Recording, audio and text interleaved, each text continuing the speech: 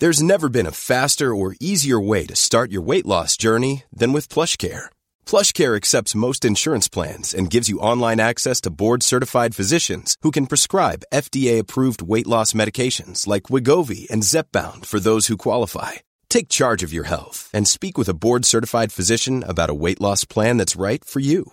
Get started today at plushcare.com/weight loss. That's plushcare.com/weight loss. plushcare.com/weight loss. Ever catch yourself eating the same flavorless dinner 3 days in a row? Dreaming of something better? Well, HelloFresh is your guilt-free dream come true, baby. It's me, Keke Palmer. Let's wake up those taste buds with hot, juicy pecan-crusted chicken or garlic butter shrimp scampi. Hello Fresh. Stop dreaming of all the delicious possibilities and dig in at HelloFresh.com. Let's get this dinner party started.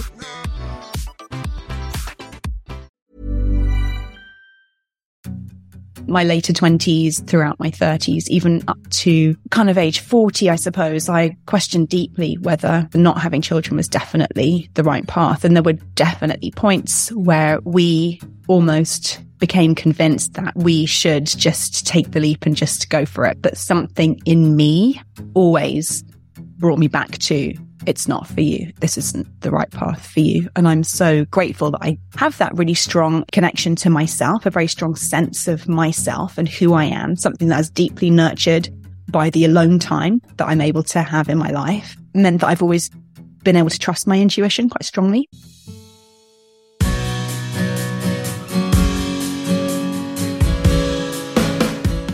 Hi, and welcome to Alonement, the podcast about time alone and why it matters. I'm Francesca Spector, host of this podcast and author of Alonement, a book based on this very show. I'm also a reformed extreme extrovert who, a few years ago, discovered the life-changing benefits of spending time alone. Each week, I interview someone I'm curious about to discover what solo time means to them. In every conversation, we celebrate the unique benefits of time spent alone, regardless of your age, life stage, or relationship status. Because when alone time isn't lonely, it's alonement. Right now, we're at a really fascinating time in history, where both in the UK, US, and across almost every developed nation, like Switzerland, Italy, Japan, and South Korea, adults are having children later in life, or indeed not at all. While statistics vary, it's a recognized trend, and that trend is relevant to all of us, whether we have children now or in the future, or we don't. Author Ruby Warrington, my guest on this week's episode, has tackled that subject in her latest book, Women Without Kids, a timely non-fiction investigation into what it means to be, as it says on the tin, a woman without children today. It's a book enriched with expert insights from philosophers, anthropologists, social scientists, and other writers. This is naturally a topic that lends itself an alonement slant too. We all know that parenthood isn't exactly famed for its abundant alone time. But what about a life and relationship that takes place without it? Ruby, who is now in her mid-40s and has been with her husband, Simon, for over 20 years, shares the answers to that question and many more of mine, offering so many insightful perspectives into being child-free by choice. I hope you find it interesting. This season is brought to you by West Lab, the UK's #1 trusted bath salts brand. Their best-selling Dead Sea bath salt range contains minerals that come from the famous waters themselves. Fun fact, it's actually a lake, not a sea, that's found in the lowest point of the earth and was the world's first spa, visited by Cleopatra herself. Dead Sea salt is a skin hero containing a unique blend of magnesium, calcium, and potassium, which is brilliant for protecting and repairing your skin barrier and managing conditions like eczema, psoriasis, acne, and sensitive skin, together with soothing any aching muscles. I'm also kind of in love with magnesium for its mood balancing qualities. It's nice to think that your mind and body are being looked after while you're soaking there in the tub. West Lab Dead Sea bath salts are vegan, cruelty-free, and suitable for the whole family, including babies aged 3 months and up. Use the code ALONEMENT15 for 15% off when you spend £10 or more. T's and C's in the show notes. I love the title of your podcast so much. And this is actually, I think, probably one of my favorite subjects. And for me, that word alone is very closely tied to the concept of sovereignty, this sort of self-possessed quality. Self-possessed, literally, the word sovereign, to be sovereign means to be unownable. And perhaps in our kind of social media world, we could even say uninfluenceable, you know? And so for me, alone immediately brings this feeling of sovereignty. And I think that one of the reasons I'm feeling that very strongly today, literally, just before we started recording, I was just explaining how I've been traveling for the past month, over a month, 33 nights, 11 beds, 7 cities. And I've spent very little time alone. During that time, I did a lot of family visits. So I was staying in spare rooms, eating at other people's dinner tables. I hosted 4 book events. So I was in rooms with lots of people who'd come to hear about my book. I was, meeting lots of friends. I was being interviewed. So I was just in the company of others far more than I usually am. I am a loner by character, and I've always been a loner. I've always really enjoyed and valued spending a lot of time alone. And it's very interesting to me to notice how my sense of self and my connection to myself became so diluted during this period of being in the company of others without ample time to kind of almost plug back into myself and to recharge. And it made me realize that my alone time is when I recharge, and it's when I come back to myself, to my sovereignty. And it's so incredibly valuable and precious to me. And that's specific to me and my personality and my needs. And I know that other people feel that they are more themselves, or they kind of come back to themselves in relationship with others. But for me, being alone is a time to come back to myself and my sovereignty. It's interesting that actually, now you mention this, I've never actually thought about this, but because of the nature of how publicity works, quite often when I speak to, authors or media personalities who are promoting something, I've heard this kind of thing before, and I've never really thought it is a commonality. Maybe I should be catching people out of their publicity cycles, but also maybe not, because I think that for some reason it means that I end up catching people when they're most thinking about this stuff, that, that having to get to the extreme of one to then realize how important alone time is. It's actually, funnily enough, and, funnily speaking to, I guess, the subject of your book, it's what probably people feel after having kids. I think alone time can be something of a commodity that you only realize how valuable it is once it's taken away from you. I do find that so interesting, though. You say that your personality is as this loner person. That's what feels natural to you. Right. I also strongly identify as an empath, and I'm very much a sponge. So I really do soak up the atmosphere of whatever environment I'm in, including other people's feelings, needs, the kind of unspoken undercurrents of dynamics between people. And that can be very overwhelming. And I can feel like I get very full of other people's stuff very quickly when I don't get enough alone time. And again, maybe more people experience that than we acknowledge. I've always oriented more towards needing more time on my own just to feel grounded and in myself. But maybe more people need that alone time than others. And I've been thinking as well about the difference between alonement and loneliness. And yeah, I'm sure you've spoken about that before on your show.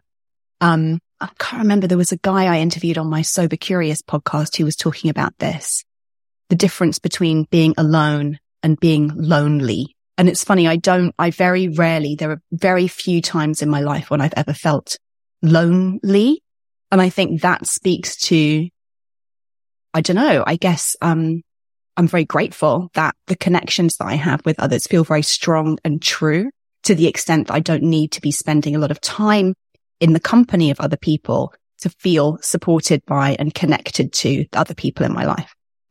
Yeah, I think I was thinking about what you said from my perspective as an extrovert. And yet I I think I feel exactly the same thing that you do when I'm around people a lot. Like, I think it's almost quite scary how if I'm on like a group trip or a trip with my close friends, how I feel like every day I become 5% more like them and 5% less like me. And don't get me wrong. I mean, you know, some of my friends, I'm very happy to make that exchange, but you do sort of come back to yourself and you're like, right, I need to build myself up again and pour a bit more of myself back into me somehow. But then there's the quality of connection thing. And I think it's almost the way you describe it, that you don't need a lot of that in order to feel fulfilled and in order to insure against loneliness. I almost think that, and I suppose part of the purpose of my book, which is kind of a love letter to introversion, it's a plus that people don't speak about. You know, that's a superpower, that not needing to be around other people all the time, because that can quite often not necessarily come from a yearning for connection or for something particular, but more a sort of lack of being able to be by oneself, which I think is something a bit different. You know, you can have really close connections in your life and still not be very good at being by yourself. Yeah, right. Exactly. And I don't necessarily want to comment on other people's experience of that, but I think one of the reasons I am very content to be on my own and to be alone is that I have a strong connection to myself. And I think that's something that was encouraged in my early childhood, you know?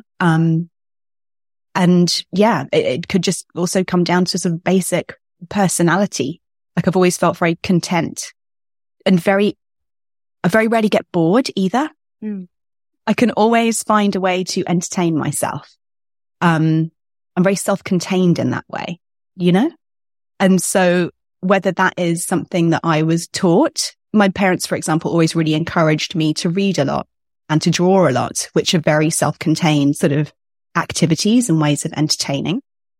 But then likewise, I was also drawn to those activities, whereas my brother always had a gang around him, was always playing in a group with other people. And it continues to be our dynamic. We're both in our 40s now, and I still always have my head in a book. I'm always writing something. I did actually start drawing again during the pandemic. I started sketching for the first time in decades and found that really enjoyable. And my brother is always having people over for dinner, out with friends, organizing things with his group, and can start to feel very adrift when he's not closely connected to his friend group. So we were raised in the same household, is the point I'm making. So I do think possibly it comes down more to just our intrinsic personality than the way we were raised. So what would you say is the relationship between your natural tendency towards introversion and not wanting to have kids? Well, I did manage to find some research while writing my book that showed that extroverts tend to have more children. And if you think about it, once you have a child, you're going to have a lot less alone time. From the moment that, especially for a woman, from the moment that you become pregnant, you're connected to another human. There's another human being's needs to take into consideration in addition to your own.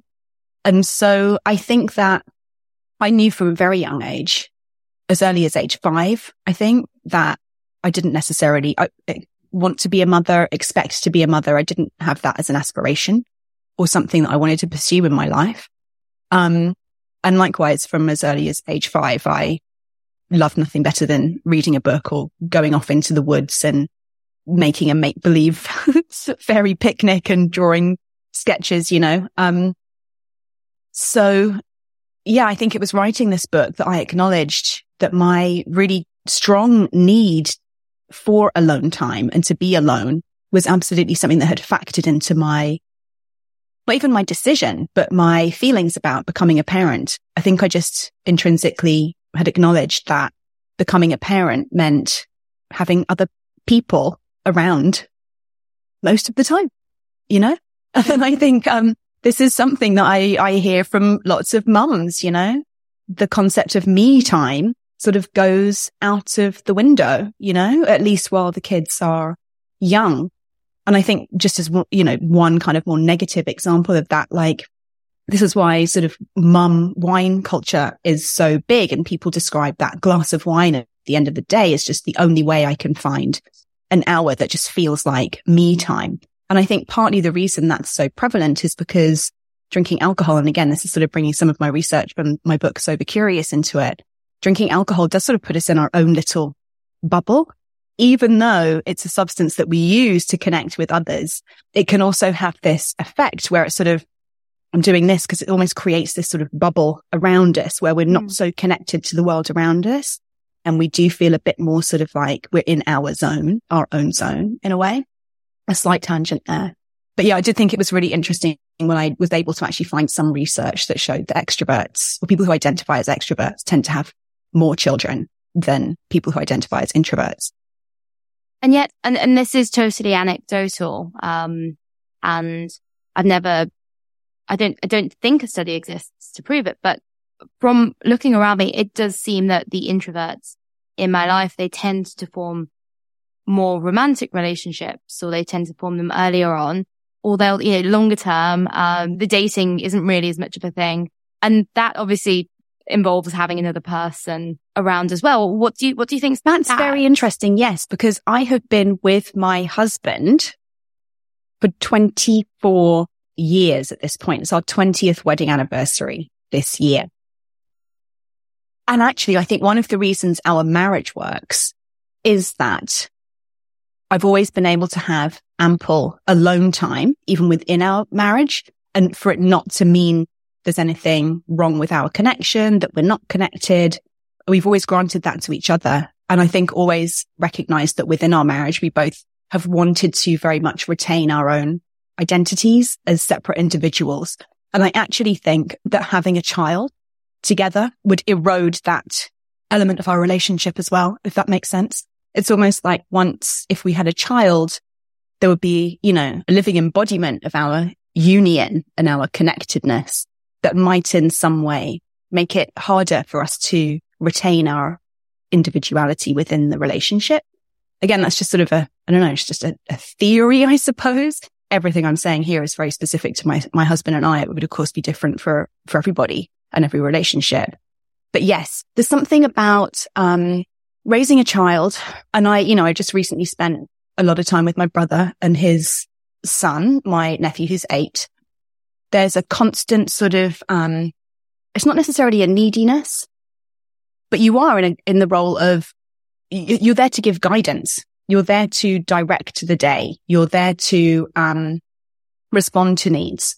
That's very different from being in a relationship with another adult who's sort of responsible for themselves, but you can both be responsible for yourselves.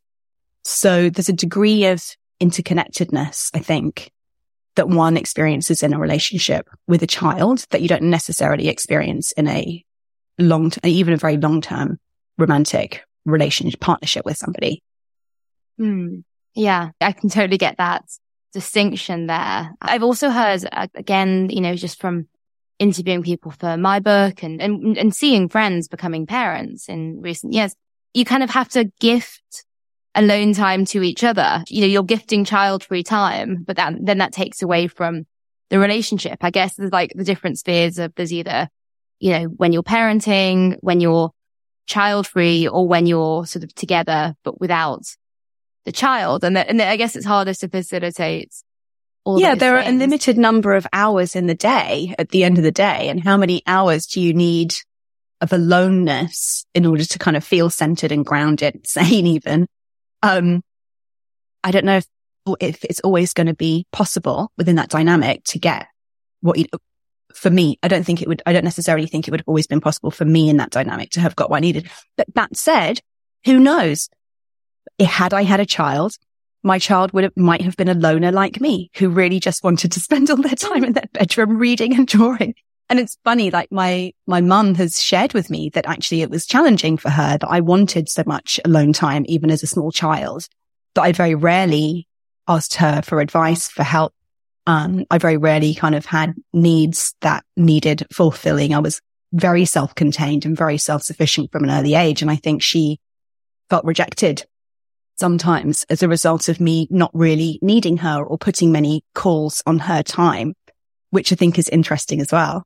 Yeah, that is interesting. I think, it's funny to think about things that way round. And I guess there's a certain amount of Russian roulette with having children, Right. because you never know. you can have the vision of what you expect that You dynamic never know will who look you're like. going to get. Right. Yeah. Yeah. I don't know. I can imagine for perfectionists or for people who sort of want to control that image of what having a family will look like, because, you know, we have all sort of societal messages about it. It's actually it's quite hard to imagine how that dynamic will look and will work. Yeah. I mean, I absolutely acknowledge that I definitely have issues around control. Like, I'm definitely a control freak. And I actually think that some of my need for aloneness is about wanting to be in control. When I'm alone, I can control my environment.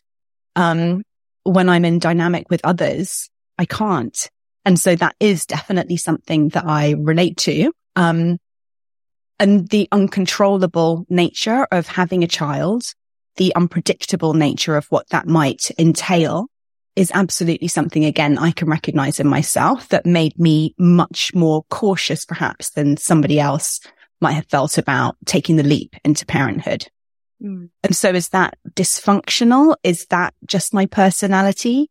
When I look back on my early childhood, you know, my parents separated when I was 1.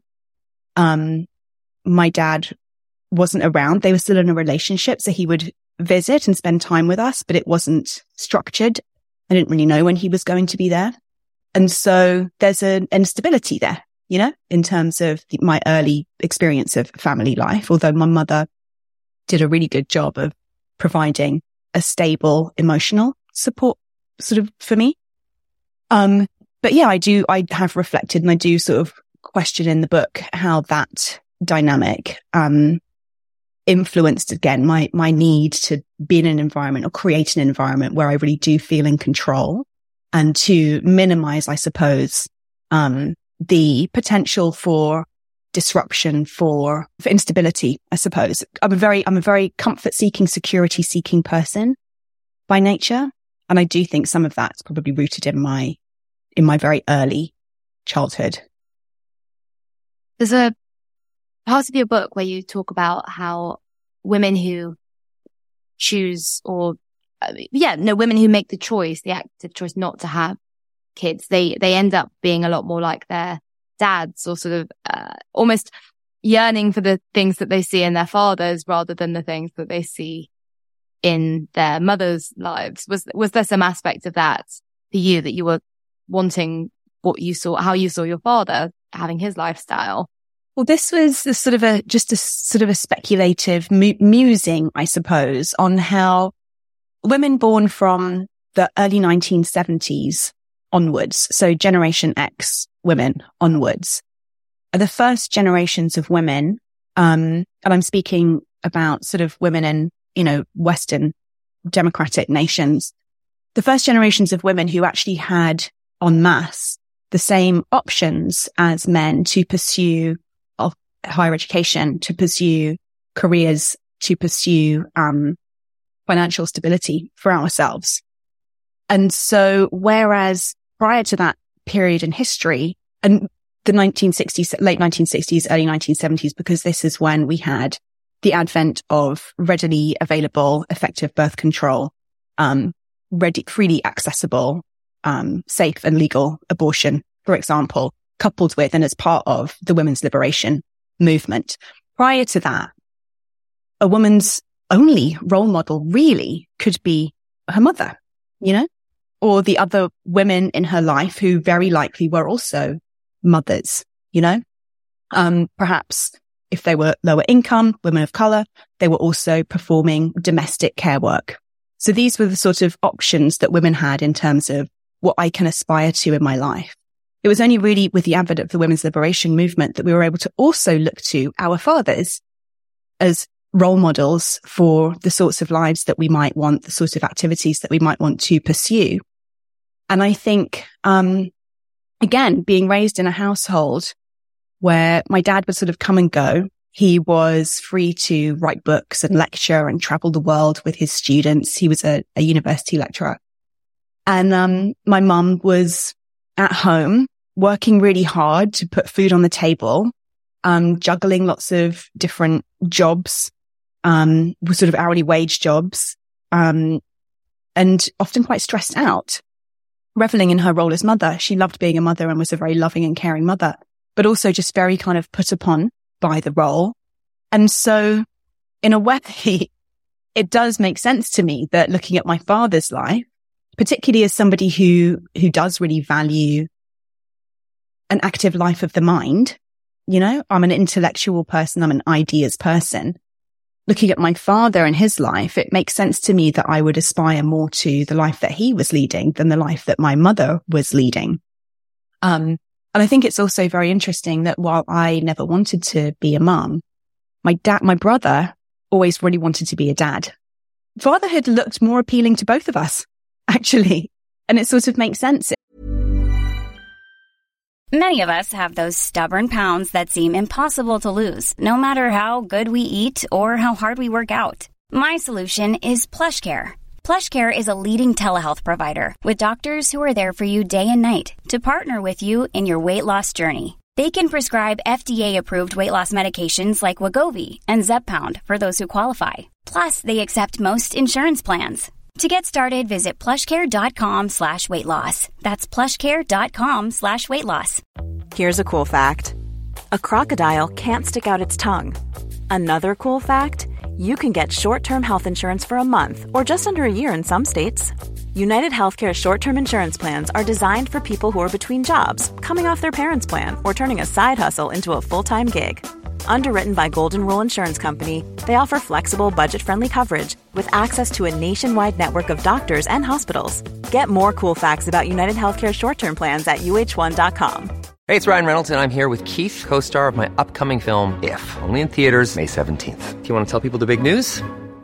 All right, I'll do it. Sign up now and you'll get unlimited for $15 a month and 6 months of Paramount Plus Essential Plan on us. MintMobile.com/switch. Upfront payment of $45 equivalent to $15 per month. Unlimited over 40 gigabytes per month. Face lower speeds. Videos at 480p. Active Mint customers by 531.24 get 6 months of Paramount Plus Essential Plan. Auto renews after 6 months. Offer ends May 31st, 2024. Separate Paramount Plus registration required. Terms and conditions apply if rated PG. Hiring for your small business? If you're not looking for professionals on LinkedIn, you're looking in the wrong place. That's like looking for your car keys in a fish tank.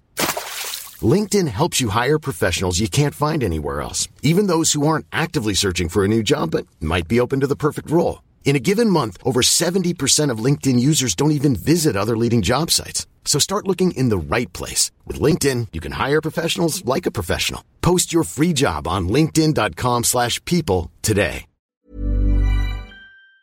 In a way that it did, because fatherhood was far less fraught, far less challenging, was more affluent. My dad always had more money than my mum did.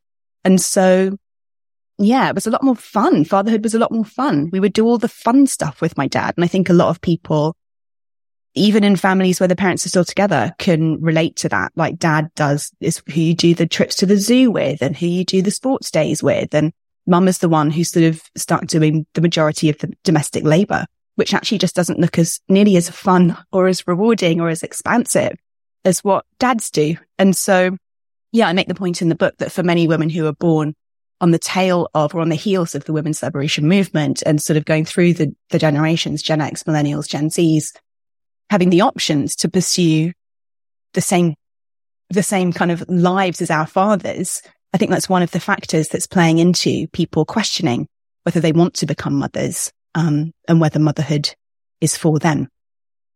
Sure. And that question goes in multiple directions as well, because as in it's not just for people who don't want to have kids or are still on the fence, because I heard you speaking on Jamil's podcast, and like, I think there was quite a lot of discussion around this, how the way that we're set up in a sort of socioeconomic setting is that increasingly parenthood is becoming very, very hard. And especially probably a lot of people listening to this have come across the pregnant then screwed movement, which is just highlighting all the terrible things around sort of maternity pay and the way that society isn't set up for mothers. I mean, I know that the government in the UK quite recently, they've introduced the childcare provision, which I hope will change things and I hope will make parenthood seem more appealing from a sociological economic perspective. But I like how this conversation can actually help everyone, whether they decide to become a parent or not. It does also highlight the fact that there's this huge pressure put on women that they should be mothers without really questioning all the bad things and the hindrances that stand in the way of that. Yeah. I mean, there's a lot of societal pressure that sort of is based on our biological makeup, right? Women or people who are born with female reproductive organs are expected and pressured to become parents in a way that men and people born with masculine reproductive organs are not. And at the same time, becoming a single mother is going to have a much more dramatic impact on a woman's earning capacity and income levels than becoming a divorced dad will have on a man's income. And this is because we still very much see mothering and, well, first of all, and I think COVID really shone a light on this, there's still a real gender division in terms of the labor of parenting. Like, despite so many of the gains of the feminist movement in terms of enacting gender equality, when it comes to parenting, this is still very much seen as women's work. And we almost sort of default back to very, what can seem as outdated divisions around the actual labor of child rearing, with the majority of child rearing labor falling sort of almost by default to women. Whereas, yeah, I think what's sort of needed in terms of conversations around gender equality going forwards is a re-examination of why that is, that we're being so slow, or that it feels so challenging to really see reproduction and child rearing as equally 50-50 the responsibility of men and women. There was a really fantastic book that came out just a few months before Women Without Kids, called Ejaculate Responsibly. And it's a very slim volume, but it makes a very clear and decisive point, which is that every unwanted pregnancy, and therefore every abortion, is 50% a man's responsibility. And yet this is seen as a 100% women's issue, something that women are punished and vilified for. And she, makes the very valid case that we need to really rebalance the scales here. And my point is that even on a wider scale, we need to really start having conversations about the fact that every child brought into the world is the equal responsibility of the man and the woman who brought that child into the world. I think it's generous that you speak about your own experience of abortion in the book. And you know, it's a different perspective to how I've heard people write about it before. For you, it wasn't emotional or as impactful as I've seen it written about pretty much everywhere else. I think that for some people that might feel taboo, but I think that good writing is about being able to share every single perspective. And thank you for sharing one that wasn't the received wisdom that abortion does have to be life-ruining and regretful and all those things. Yeah, absolutely. I felt it was really important to share that, obviously, in a book about being a woman without kids. I did become accidentally pregnant within a few months of meeting my now husband. I was very young. I'd also just come out of quite an oppressive relationship prior to meeting him. I was actually fitted with an IUD at the time, which is supposedly the most effective form of birth control for women. And so it was a shock, and it was absolutely just not the right time in my life or in our relationship for us to have a child. And we were thankfully agreed on that. And I was able to make the decision very quickly. And being, living in the UK at the time, there were no questions asked. I was fully supported in that choice by the medical professionals who I consulted with. It was painless, quick, and honestly, exactly as it should be for women and for men, because actually me deciding to end that pregnancy had a profound impact on my husband's life, also profound, and that's not necessarily acknowledged by men, I don't think, how much they benefit from women having easy, safe, legal access to abortion, which I think is just something that's so missed from the whole conversation. When I was finishing up my edits of the manuscript when Roe v. Wade was overturned in the US, and it just sort of felt like, wow, this is a more urgent subject than I'd even already thought that it was, living in a country like the United States, which prides itself on being one of the most progressive nations in the world, where this sort of basic bodily right has been taken from women, taken from men. It's been taken from men as well. I can hear even in the process of sort of self-editing that you've had to go through, saying that, I can hear you sort of wrenching it back to this constant, we had an abortion, we did this. And I think that's so necessary. And it's so interesting, isn't it? How I'd never thought about that, how we're wired to say, maybe sometimes we'll say, oh, we're having a baby, but you won't say we're having an abortion. Right. So as difficult as it probably is to sort of leap through those linguistic hurdles, language really matters there. And I guess how you're phrasing that is really a reminder of that.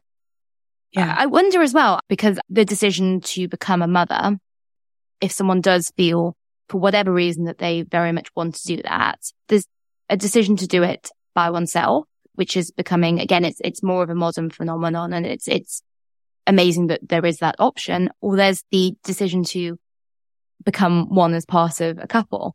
I wonder for your decision to not have kids, how much impact did knowing that you were in a relationship that presumably you knew you wanted to be in long term? Do you think that helped embolden you in deciding or something like that? Because you knew that, or you had that feeling of certainty that no matter what, you would be with someone. Well, I mean, I was 22, just turning 23 when I met my husband. And like I said, I fell pregnant probably like 2 or 3 months after we'd met or sort of officially got together. I don't think I was really thinking long term at that point. I didn't know how our relationship would pan out. I did end up proposing to him after we'd been together for a year, because by that point I felt pretty certain that here was somebody who would be in my life forever, no matter what. And I was overcome with romance and decided to propose to him on the 29th of February. I have definitely wondered, had he felt differently about parenthood, had he really wanted to be a dad, how much that would have impacted my feelings about becoming a parent. And I think it's highly likely that, again, being an empath, I would have soaked up his desire for parenthood and to have a family together and been very heavily influenced to the point of even possibly going ahead and having a child with him if that's something that he wanted. But it's interesting that it came up, the question, so early in our relationship as a result of this pregnancy, where we had to have the conversation really early on. And again, I think this is telling the extent to which we think of having children as very much a women's issue, more so than a men's issue. He, even at the age of, I think he was 25 or 26 at the time, said that he'd never even thought about becoming a father before that point. It had never even entered his consciousness as a possibility. Whereas obviously by that point, I'd sort of received the deep indoctrination that this was my life purpose, becoming a mother, So I think, again, that was very telling in terms of how girls and boys are to think about parenthood and whether it's something for them. So yeah, we discovered early on that we were very much on the same page, but it's definitely still something that we questioned. As the more people questioned us, and the volume on that external questioning got dialed up very strongly after we got married. I was 27, he was 30 at the time. Of course, the next question was, when are you starting a family? When are you going to have kids? How many kids are you going to have? What are their names? Like all of these questions. And as happens when we receive that questioning from others, we do tend to internalize it and sort of ask ourselves those same questions. And so my later 20s, throughout my 30s, even up to kind of age 40, I suppose, I questioned deeply whether not having children was definitely the right path. And there were definitely points where we almost became convinced that we should just take the leap and just go for it. But something in me always brought me back to, it's not for you. This isn't the right path for you. And I'm so grateful that I have that really strong, again, it's like this really strong connection to myself, a very strong sense of myself and who I am, something that is deeply nurtured by the alone time that I'm able to have in my life. Meant that I've always been able to trust my intuition quite strongly. And I think around this subject in particular, which honestly is one of only 2 decisions that you can't unmake in your life, whether to create a life or whether to end a life. These are honestly the only two irreversible, literal life and death decisions that we make. And so I really do think that the way people are encouraged to just go for it. Nobody ever feels ready. That seems incredibly damaging when thinking about the long-term impact of that decision, not only on the individual's life, but on the life of their partner, their family of origin, their wider network, and the child that they may bring into the world as a result. So I don't think this is a decision to be entered into lightly. And for women who are making that decision to become independent parents and to go it alone, I'm just so bowled over by the bravery of that decision, having been raised in a de facto single parent household and just seen how challenging it is firsthand. I think it's a huge undertaking, and the intensity and the level of desire to be a parent that must be behind that decision is just something, again, it's something that shines a light on the fact that I never felt that desire. And so hats off to anybody who's deciding to go that route, and just truly, I hope that people who are solo parenting are able to get the support and the resource that they need to be able to make it as easeful as possible for them. I did meet a woman recently. She calls herself the Black Doula. Her name's Xavier Wade, and she had a book out recently called Birthing Liberation that's more about reproductive justice. And she let slip in the conversation that she co-parents 2 children with her friend. She said she never had a desire to be a mother herself. She never wanted to have biological children, but she sort of partnered up with a friend who did want that to co-parent the children. And I just thought that was such a beautiful and truly revolutionary example of how women without kids can support mothers and how we can reframe what it means to actually make a family.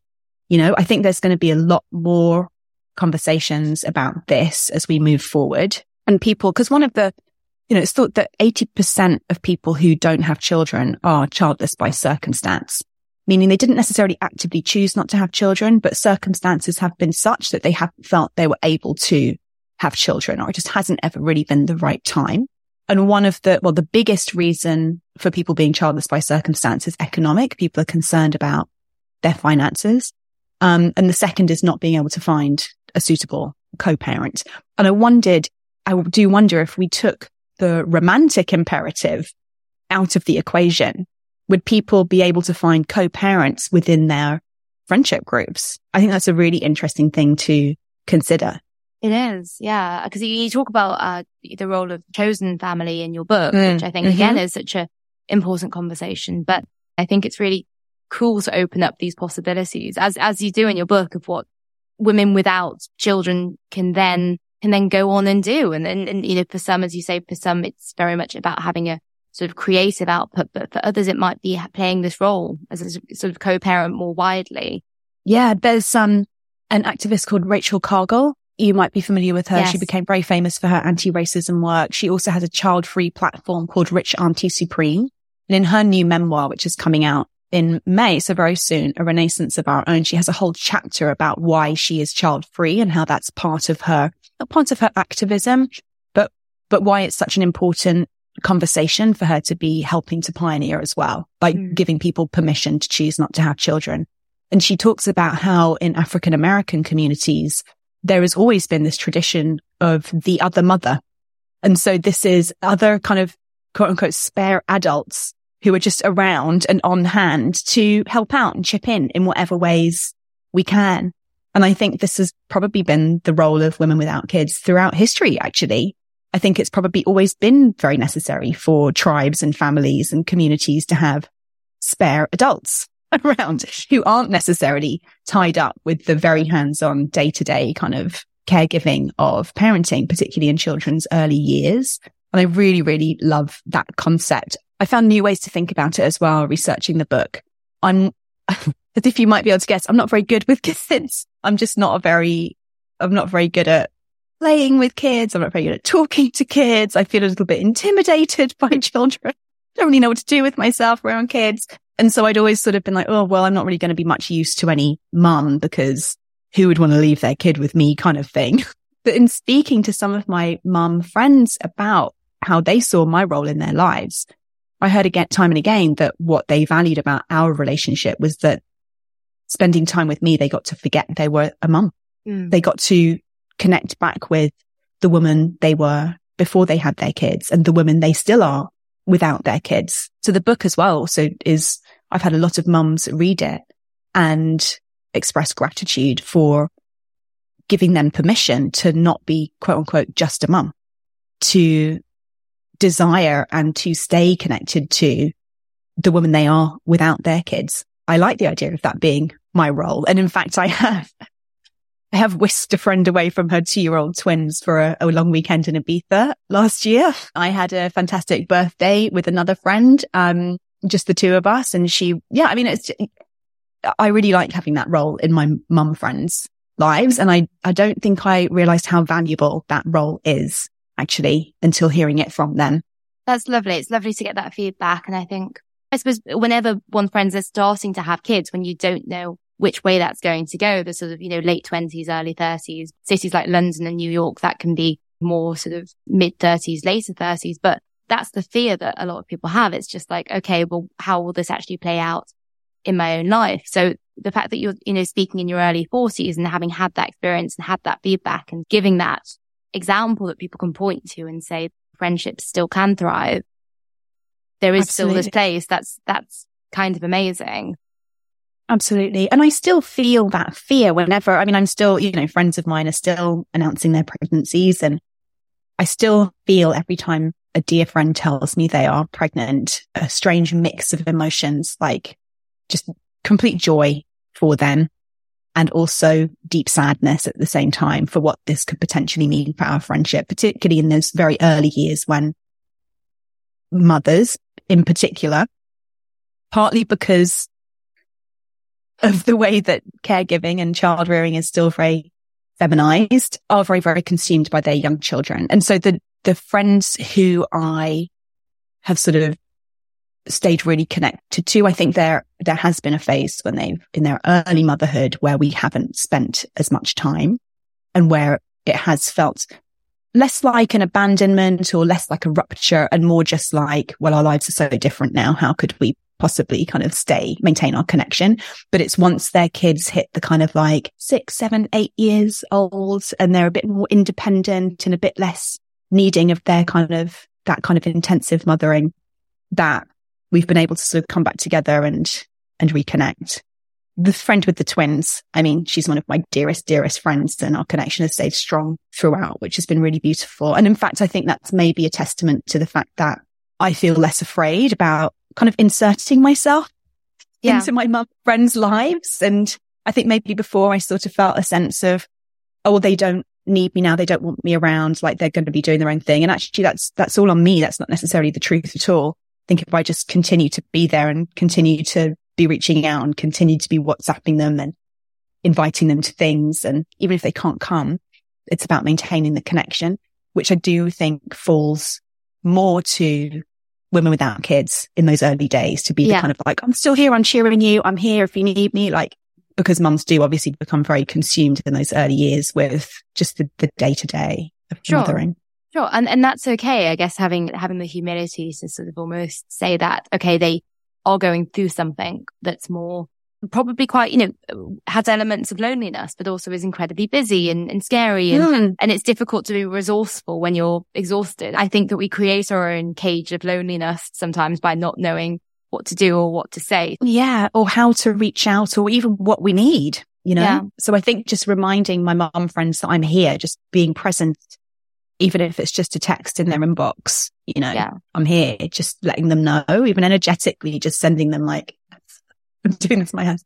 I'm here beaming to you, my presence in your life. If you don't need me right now, that's fine. I'm not going to take it personally. Just know that I'm here. I know that you'd come to this decision before deciding to write the book, but how much do you feel that almost writing this book and thinking so deeply about these things and the process of questioning that does come through writing, how much do you think it's consolidated and reinforced your own feeling of rightness in this decision that you've made about not wanting I would to have say kids? that I have made peace with it, because although I always knew that it was the right path for me, I also had a lot of self-doubt and a lot of shame around not wanting to be a mother, let alone not being a mother, but not wanting to be a mother. A lot of self-doubt, a lot of shame. and writing this book and really doing an incredibly deep dive into all of the factors that have influenced that decision and that, honestly, that reproductive orientation in me, I have found complete peace with this path. I know that it's been exactly the right path for me. I've acknowledged deeply my own sadness, I suppose, around the things that I won't have and that I won't experience as a non-mother. And I've processed that and integrated that. I'm just very, very accepting of this path, which is still such a stigmatized and othered path. Yeah. And so that's what I hope any readers will get from engaging with the work as well. Yeah. Yeah. And I think it's great that you acknowledge the nuance, because I think there would definitely be when something's so taboo and stigmatized, there'd definitely be the sort of temptation to come back and say, dress everything up in the most rewarding life path. But of course, there isn't the most rewarding life path. There's the best one.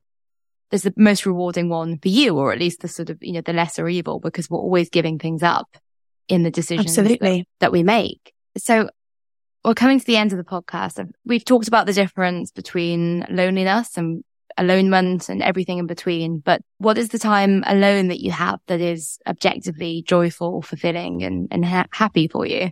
The thing that immediately came to mind is swimming in a pool. I've always loved swimming for some reason. And I'm currently living in Miami in Florida, where I have access to a pool in the building that I live in. And it's been so pleasurable to just be able to dive into that pool and spend half an hour just with myself, moving through the water. It's so refreshing and cleansing. It feels like it's cleansing on a physical and an emotional level. So that, for me, is the thing that's coming to mind today. Oh, well, glorious and very jealous. This discussion felt like a particularly important one about one of the most, if not the most, relevant sociological trends going on right now. I hope it gave you food for thought and indeed empathy, whatever your personal circumstance. A lot of what we discuss on this podcast and what I write about in my Substack newsletter, which you can find at francescaspector.substack.com, is about making personal choices that feel authentic and right for you. Alonement time is a great space to start thinking about those things. Do get in touch if this resonated. My social media handles are in the bio, and we can keep the conversation going together. Planning for your next trip?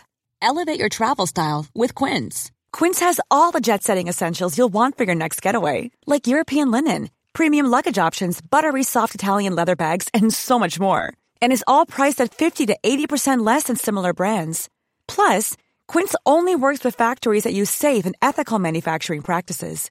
Pack your bags with high-quality essentials you'll be wearing for vacations to come with Quince. Go to quince.com/pack for free shipping and 365-day returns. Mom deserves the best, and there's no better place to shop for Mother's Day than Whole Foods Market. They're your destination for unbeatable savings, from premium gifts to show-stopping flowers and irresistible desserts. Start by saving 33% with Prime on all body care and candles. Then get a 15-stem bunch of tulips for just $9.99 each with Prime. Round out Mom's menu with festive rosé, irresistible berry chantilly cake, and more special treats. Come celebrate Mother's Day at Whole Foods Market. Planning for your next trip?